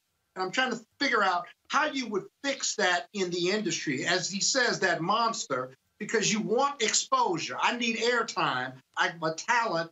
And the industry, whatever industry it is, usually doesn't want to pay top dollar for an up-and-coming artist. That's where the rubber meets the road. That's what you got to fix in that monster. But our entertainment has changed. People aren't getting most of their entertainment from Comedy Central, and the Instagram comedians are bigger than Comedy Central people. But here's that's the alternative. Well, but here's what I think he's doing. I think what he's doing is also educating a new generation of folks, just like Prince did, just like Ray Charles did, just like Harry Belafonte, just like Sam Cooke, just like James Brown, others did. And that is, when you do have that leverage, and then you also learn the game, the phrase game, recognize game, then you're able to impart that wisdom to impact others as well. All right, Don't folks. forget the rappers, too, by the way. Well, the rappers were selling their pieces out of the back of their cars. I just named 5 musical artists. It's the same damn thing, Scott. I didn't hear you say that. Did your ass not hear me say Prince, Ray Charles, James Brown, Sam Cooke? It's all damn music. It's the same thing. But they talking their music. What? That's a little different. That's why y'all. That's why we should just mute the damn mic of any Kappa. All right, y'all. Actor Faison Love filed a lawsuit against Universal, accusing the company of race discrimination. And the company cut him out of a poster for the 2009 film Couples Retreat. He and his co-star Kaylee Hawk play the only non-white couple in the film. The lawsuit accuses Universal of fraud, breach of contract, and violation of California's Fair Employment Act and civil rights law. Universal claimed it would discontinue the use of the poster. However, according to the lawsuit, the image is still being used to market the film abroad and among bilingual audiences in the United States. Love says he's filing the lawsuit on behalf of all black actors who have been mistreated in the industry. He added, quote, "They have not only hurt me financially, they have hurt me in a deeper way by dismissing me because of my blackness. And they have hurt all black performers by continuing to perpetuate racism in the movie industry." Folks, let's go to Chula Vista, California, where the family of 56-year-old Oro Nunez who died after being detained by officers, is now filing a wrongful death lawsuit. The lawsuit claims the officers' use of force directly led to the 56-year-old's death. Nunez was a Jamaican immigrant who owned a small trucking business. On March 13th, he was visiting his daughter when she claimed he threatened to kill himself. His daughter then called 911 for medical assistance. Officers arrived on the scene and tried to place Nunez in handcuffs, but he was uncooperative. That's when officers placed him in a wrap restraining device. At some point, Nunez was said to be unresponsive while in an ambulance. He was then pronounced dead when he arrived to the hospital. The complaint brought by the family says this lawsuit concerns the outrageous, careless, and unlawful use of deadly force by city officers, as well as their malicious effort to distort the true facts of their own misconduct. In addition, this case raises questions concerning the proper use of the wrap, the latest in a line of law enforcement weaponry that directly led to Mr. Nunez's death. Despite the family's concerns, the Chula Vista police chief believes her officers responded appropriately. No shock at all. All right, y'all. Tomorrow's Thanksgiving, and a lot of you who live in large households are cooking today in preparation for tomorrow's Thanksgiving celebration. But let's also be clear, a lot of y'all are not going home because of COVID, which means a bunch of y'all asses who don't know how to cook are stuck out. Now, we know following Reese, her family, they have these Zooms where they always comparing food so she can cook. Erica, can you cook? I can, and I choose not to. In fairness, my husband does the cooking, so I can't even take credit. Okay, well, at least you, okay, so, all right, so Reese don't cook. Erica can't cook. Oh, I can cook. I choose not to. I mean, I that is not something that is top of Erica, you can cook. It's a lot of labor. Absolutely. I have a 21-year-old son. That don't mean you can cook. Yes, it does. She just told you she Georgia could cook. it does. And I said that don't mean you. There's a whole bunch of folk with kids who can't cook. Scott, I ain't got to ask your ass. We know you don't cook. Brother, I can burn it up. I choose not Scott, to. you lying. My wife, Erica, is an outstanding cook. Now step up. Yeah, right. Erica cooks.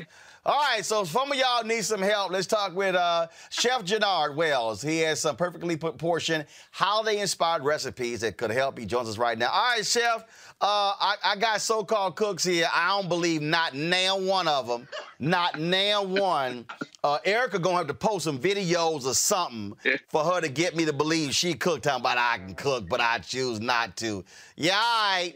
So, Chef, what you got for people who are struggling tomorrow? They won't be home. They can't rely on their mama, their daddy, the grandmama, their aunts. What you got? You know, that's one of the biggest things that's going on right now during this pandemic is people are looking for convenient ways. And whether or not if you're savvy or not in the kitchen, there's still hope for you. One of the things is I always like to tell people who are not experienced in cooking but got to provide that Thanksgiving meal this year, doctor up your instant ingredients. Like, take, for instance, mashed potatoes. Me personally, I love dicing mashed potatoes and making them from scratch. But if you don't want to go that way, grab you a box of instant mashed potatoes. Instead of boiling them in water, boil them in chicken stock.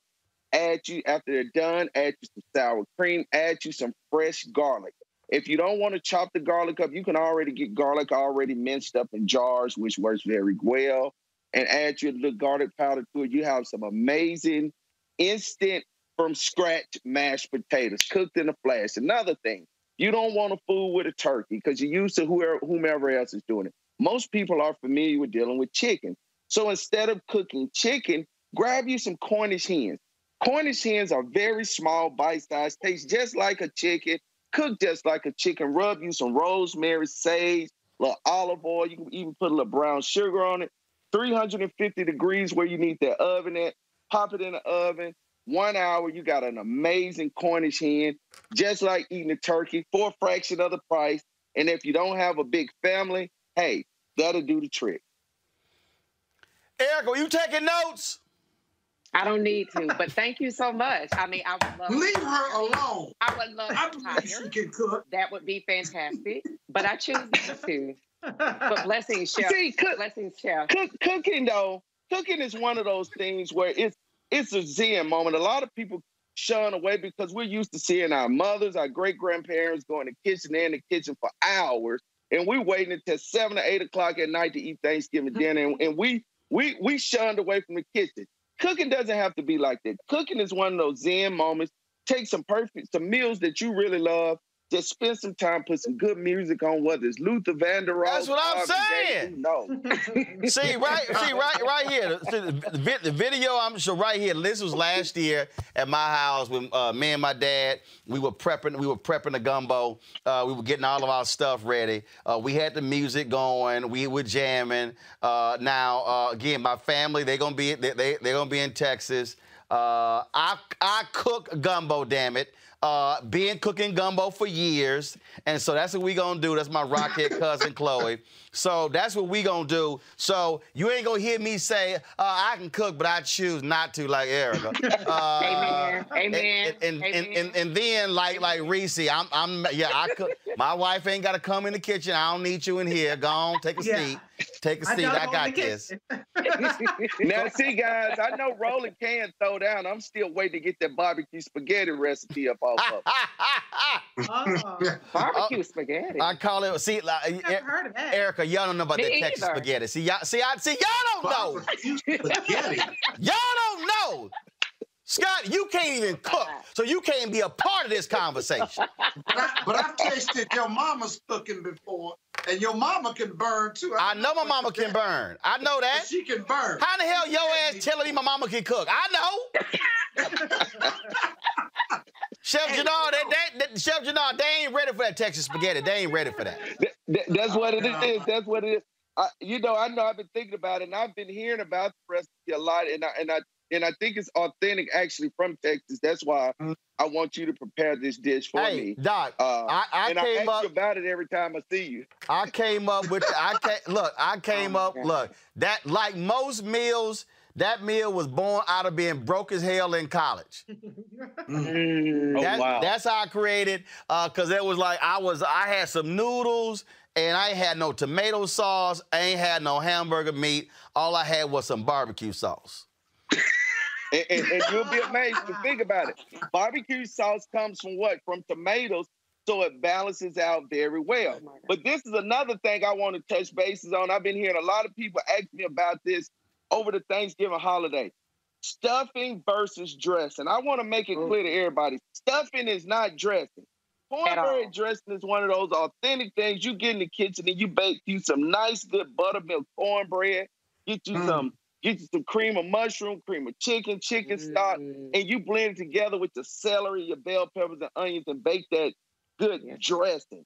Stuffing is that stuff that you cook on top of the stove, and if you making it on top of the stove, you're doing it all wrong. Amen. All right now. Amen, Chef. All right. So I just want I knew I had this out here, and so I just wanted to pull this up. Let me advance it right here. Henry, you can go to my iPad. I'm gonna pull it up here. I'm trying to get to it. We were sitting here with my family. So we actually made that Texas spaghetti. I live streamed it. So you see that big old bad boy right there, because we had, we fired it. So if y'all want to see actually how I make what I call Texas spaghetti, just go to YouTube and type in Roland Texas spaghetti. It will come up, and I live streamed the whole deal, how I had them in the kitchen prepping, cutting up green onions, bell pepper, celery, putting all that stock in, all that's there. So y'all can see it right there, how we had it all broken down. How big is that pot? It's a big-ass pot. It looked like a burger from the Flintstones. Oh, I got 9 nieces, 3 nephews, 1 brother, 3 sisters, spouses, and a mom and daddy. You better have enough damn food for 20 people. It's a cauldron. He had a cauldron. See right there. See right there. See, Chef Jannard, that's who you know when folk don't cook. When they go, what size pot is that? Exactly. Hey, this is the thing. Look, just like myself, Roland comes from a house of caterers and chefs, so cooking was second nature for him, and that's what I understand. That's how I grew up. My parents were. My father was a chef. My mother was a pastry chef. So those are the things around. to my knowledge, I think your brother owns a catering company. My grandmother had a catering business. We took it over, and my brother now runs the catering business in Houston, Le Mans Catering. So absolutely. So that's. But look, man, tomorrow I'm gonna have it rough tomorrow because again, my nieces went back to Texas. It's just me and my wife. I gotta make a gumbo with a 5-quart ass pot. Do you understand? I can't recall the last time I made gumbo with a 5-quart pot. Erica, Scott, and Reese, y'all have no idea what the hell I'm talking about right now. Oh my God! But a 5-quart pot is a little bitty ass pot. Okay, I have at the house. I've got a 16-quart pot. I've got a 20-quart pot. I've got 2 40 quarts. Those are normally in use at this time of the year. So it's going to be a little different making that little bitty ass pot of gumbo tomorrow. I know it. But you know, Roland, it's all in the roux. That's the key. Regardless of what size the pot is, once you hook that roux up, you can't go wrong. You're right. Chef Jenard, man, we appreciate it. Tell folks how can they follow you and reach you.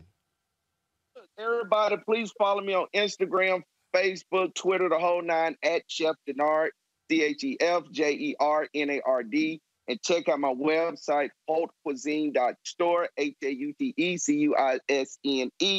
And every Saturday night, 9 p.m. Eastern, check out my show, New Soul Kitchen on Clio TV, because I'm giving you everything that you're missing and more. All right, then. And I got somebody on YouTube called Rajan Yamaka, says, tofu and collard greens. If you bring your ass in my house with some tofu and collard greens, I hope your ass catch COVID. Right there. If you bring some tofu and collard greens in the house, don't you even come. I remember I was doing a Real Men Cook thing. Y'all, I got to go. Will Downing coming up next. We had the Real Men Cook celebration, and I had my Texas spaghetti, and there was a brother next to me. He had some tofu. Let's just say I went home with an empty pot. His ass went home with a whole bunch of tofu. Just letting y'all know. Chef Jenard, I appreciate it. Thanks a lot. Thank you, guys, as always. All right, folks, got to go to the break. We come back. My man, Will Downing, joins us next on Roland Martin Unfiltered. And because of us, we have strengthened the democracy. We're the real patriots. We have stood with our country. We've fought for our country. We've had people who have gone to war, who returned home with no housing, no jobs, but... lynched in uniforms? Absolutely. But they stayed and they fought and they protested. And the civil rights movement taught us how to protest, how to stick with it, and whether it's the civil rights movement or organized labor who protest today, often they are rallying, they're marching, and they're fighting, and they're up against some of the biggest corporations in America about, decent pay and decent benefits. It is because of protests that we have been able to make America better. We're the patriots who say we believe in this country and we believe that it can be about justice and equality for everybody.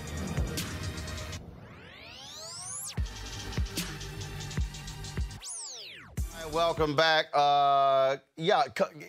Erica talking about, I can cook, but I just choose not to. So what you gonna do tomorrow, Erica? What you gonna do tomorrow? I'm going to feast. So my sister has cooked a lovely meal. Everyone always knows, listen, I will buy whatever you need to buy. I will contribute whatever you need to contribute. Right there. The moment your ass start talking about I'll buy whatever, you can't cook. I can cook. I choose not to label. Erica, what's your top 3 dishes? I knew you were going to ask me for a signature. You damn right. I do a lovely braised lamb. I do excellent spaghetti. And then I do lovely salads. Get your ass out of here.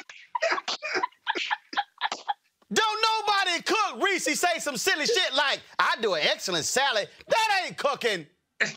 That is preparing. Salad is not cooking. Erica, it depends on what kind of salad. Thank you, Reese. He's relentless. I tried to say. I know, Scott. No, listen, it's fine. I don't need to be saved. I do not need to prove anything. All right now. You go. That's right.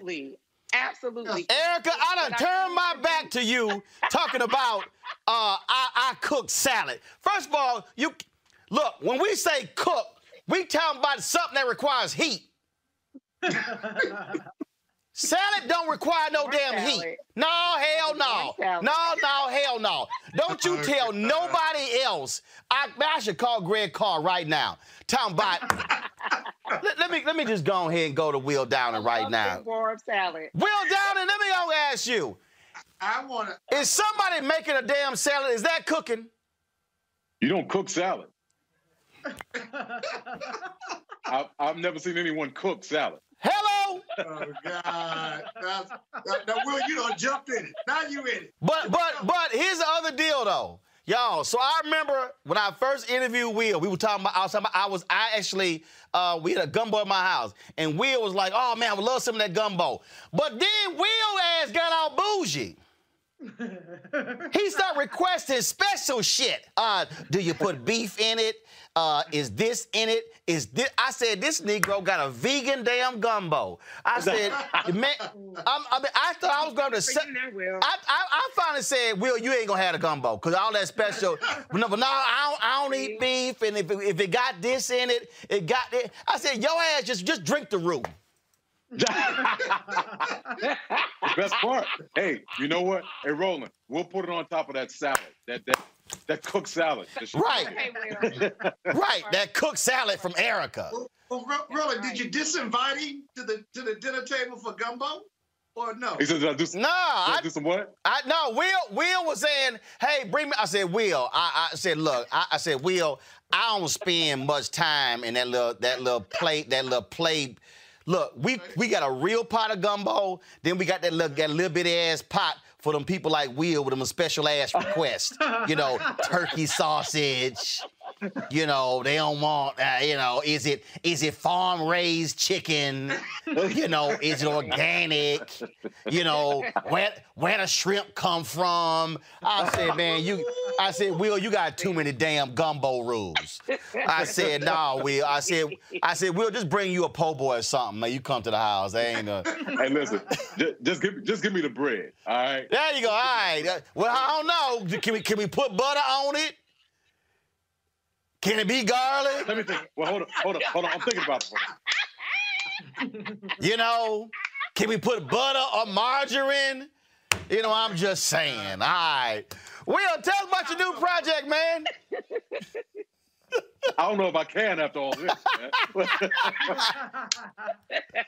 See, we laugh, and I got a serious song that'll make you boo-hoo, and we over here talking about frying salad. God damn. That's that damn Erica talking about she cooked salad. Girl, gone.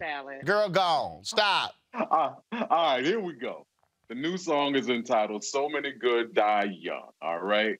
And it is a song that was inspired by the unfortunate passing of Chadwick Boseman. You know, and so what we started doing, and I say we, me and another brother who wrote the song, a guy named Randy Boland, we started looking at other young folks that made a difference in the world, but unfortunately passed away at a very, very young age. So we put this song together, and it's called So Many Good Die Young. And there's a video that's attached to it as well, so you'll get to see Kobe Bryant and his daughter. You'll get to see Whitney Houston, Luther Vandross, Prince, Michael Jackson, Gerald Levert, Biggie Smalls, obviously, along with Tupac. So, you know, Aaliyah, all these folks passed away at a very young age, but made an impact on the world that will obviously last, you know, forever and always. And I think that's one of the points there is impact. I mean, look, there's a whole bunch of folk who lived to be 70, 80 who didn't do nothing. No, I mean, look, you talk to a preacher would tell you I've had numerous preachers tell me the hardest funeral to preach is a eulogy for an irrelevant Negro. I'm serious. Look, I know that's rough for some people. They say, but they say like it's hard. I'm telling you, I've heard many preachers say that it's hard when you stand up there and you try to eulogize somebody, and then you sort of like, but what did they do? What if there are people who literally go through this earth who leave no footprints or fingerprints. That's true. No, yeah, I mean, you're 100% correct. but these people have certainly changed the earth. They changed the way we think. They changed the way we do things. We also put George Floyd in the video as well. So, you know, no one will ever look at the time, 8 minutes and 46 seconds, ever the same way ever again in life. So, you know, these people have made a huge impact on all of us.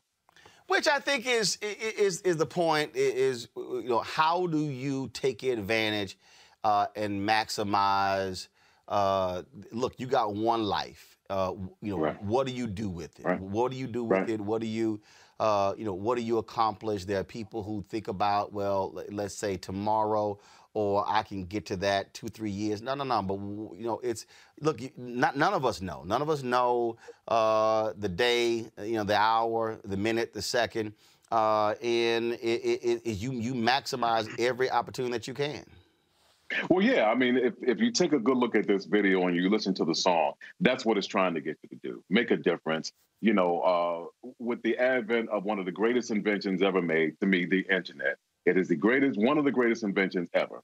It is also the worst, because what it's done is it's given us a news feed that is always, you know, constant. So when people pass away, we don't even have any empathy anymore. It's like you were here and now you're not. So, you know, you really got to make a difference in this world while you're here. You die on the wrong day, it's like you were never here. Well, and that point there, man, we, you know, one of the things that we do on this show, we do this, that is when we lose one of our folks. You know, we do our tribute shows. We did a 3-hour tribute show to Chadwick Boseman. We did one just last night to David Dinkins, who died on Monday at the age of 93.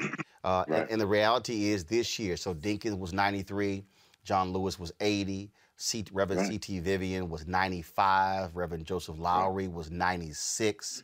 I mean, you look at those, Bill Withers passing away as well. But to your point, it is obviously different for people when we lose someone at a young age. Chadwick, at his age, 43. In the video there, you show Michael Jackson, Whitney Houston. I was sitting here, somebody was on here, and somebody asked how old was Otis Redding when he died in that plane crash in Madison, Wisconsin. He was 26 years old. But again, Otis Redding dies at 26, Sam Cooke dies at 33, but we still listen to their music today.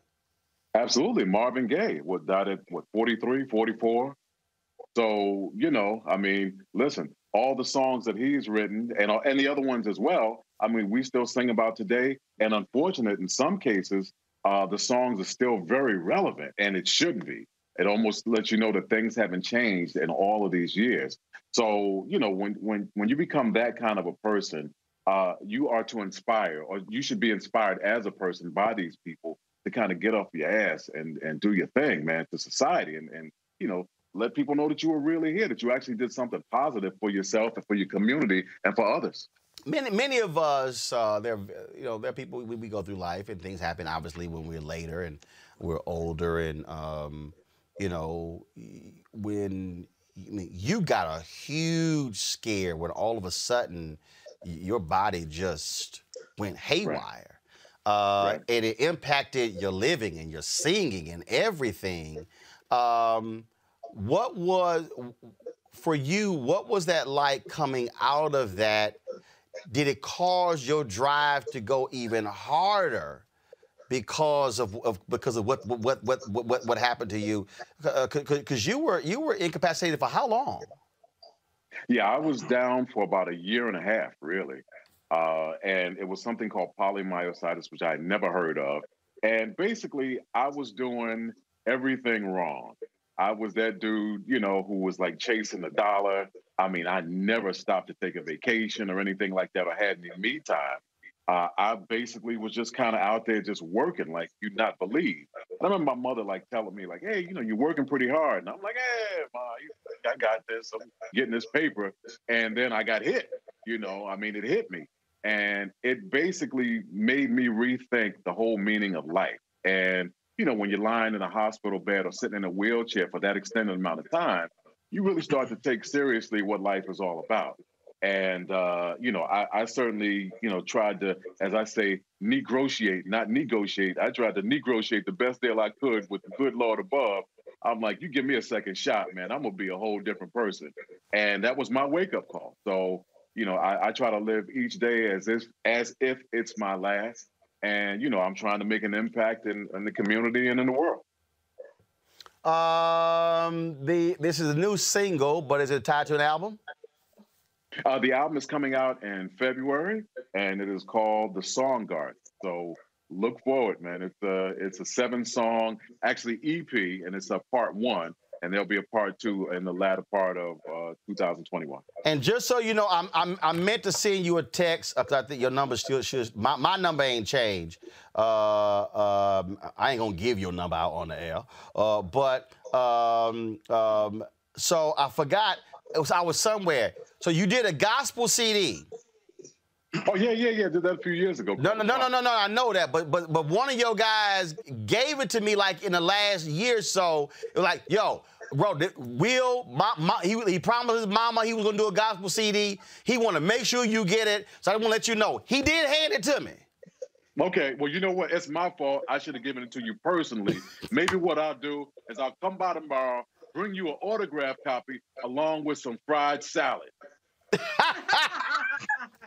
Bring your ass to my house with some fried salad. We gonna call the cops. We gonna call the cops. Yeah, we gonna call. Yeah, Erica, he calling you out. He talking about you, Erica. Talking about cooking salad. Cooking salad. Right. All right, Will, look, I can't let you go. Send us off with a little something. I don't care what it is. So whatever hits you. Why do the good die young? Too many live unsung, gone in their pride, but there's no right time when we revere them. So many good die young. Don't eat fried salad tomorrow. You will be living in sorrow. Get yourself some chicken and some sweetie. It's Thanksgiving. Don't eat that fried salad. Oh my God. Erica, you can't say Will Downing ain't never sang to you. Will Downing. I love him. Will, I appreciate it, my brother. Hey, love you guys. Hey. Fried salad. My brother, I appreciate it. Thanks a lot. Love you, man. Love you, my brother. Take care. All right, y'all. Look, we want y'all to support our Bring the Funk fan club. Every dollar you give goes to support what we do, the production of the show, our staff, our travel. We appreciate that. We had folks. I'm gonna give them a shout out. Let's see here. I got some folks that actually sent me checks and money orders, and I appreciate that. Evelyn Jackson, Greg Wilkins, Bale Bowes, Clyde Miller, Sinatra Robinson, Chandra Carradine and family, Arena Granger and family, Terry Washington, Yvette Plummer, Leon Carruthers Jr., Matthew Fitzgerald, Corinne Wilson, and Robert Jones. I certainly appreciate it. Thank you so very much. And I want to thank, hold on, see here, hold up. I want to give them a special shout out. Let's see. Corinne Wilson said, the main thing I like about Roland Martin Unfiltered that you don't just talk about an issue for a few minutes and move on. You give our issues the time and attention that they require and deserve. Your election night coverage was the best I ever watched. Thank you for keeping it black and unfiltered, and we certainly appreciate that. And then we had, of course, and I gotta give a shout out to Sandra Barnhart Gray, Wilfred Gray. We're enclosing another check for you. This check is to assist you with your journey to Georgia. Butterflies are free. Help free the people in Georgia.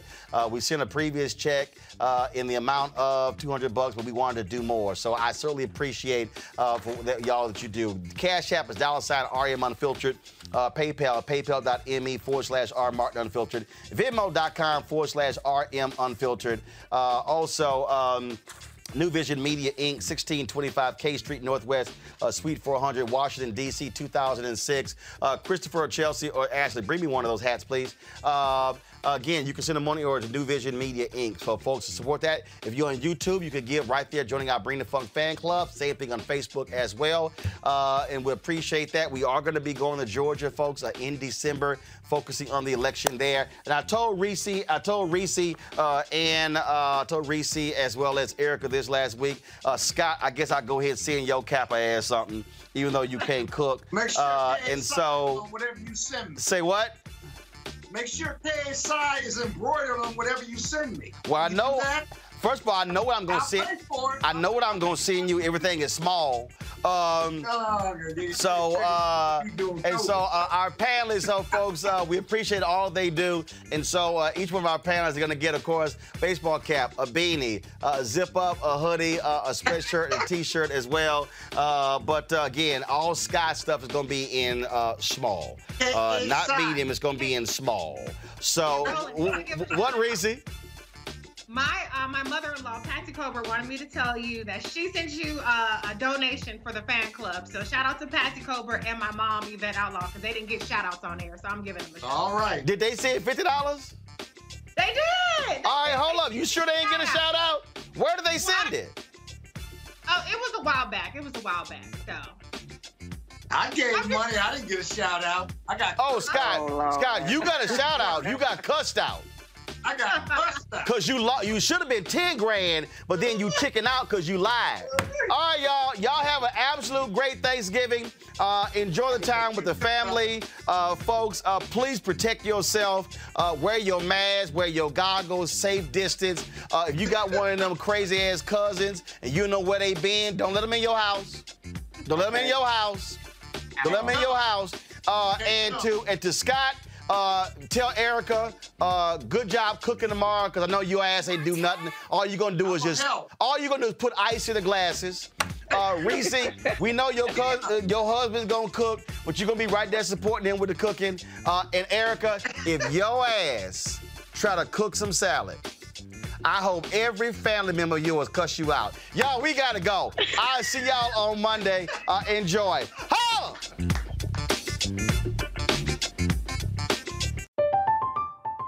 I'm Katya Adler, host of The Global Story.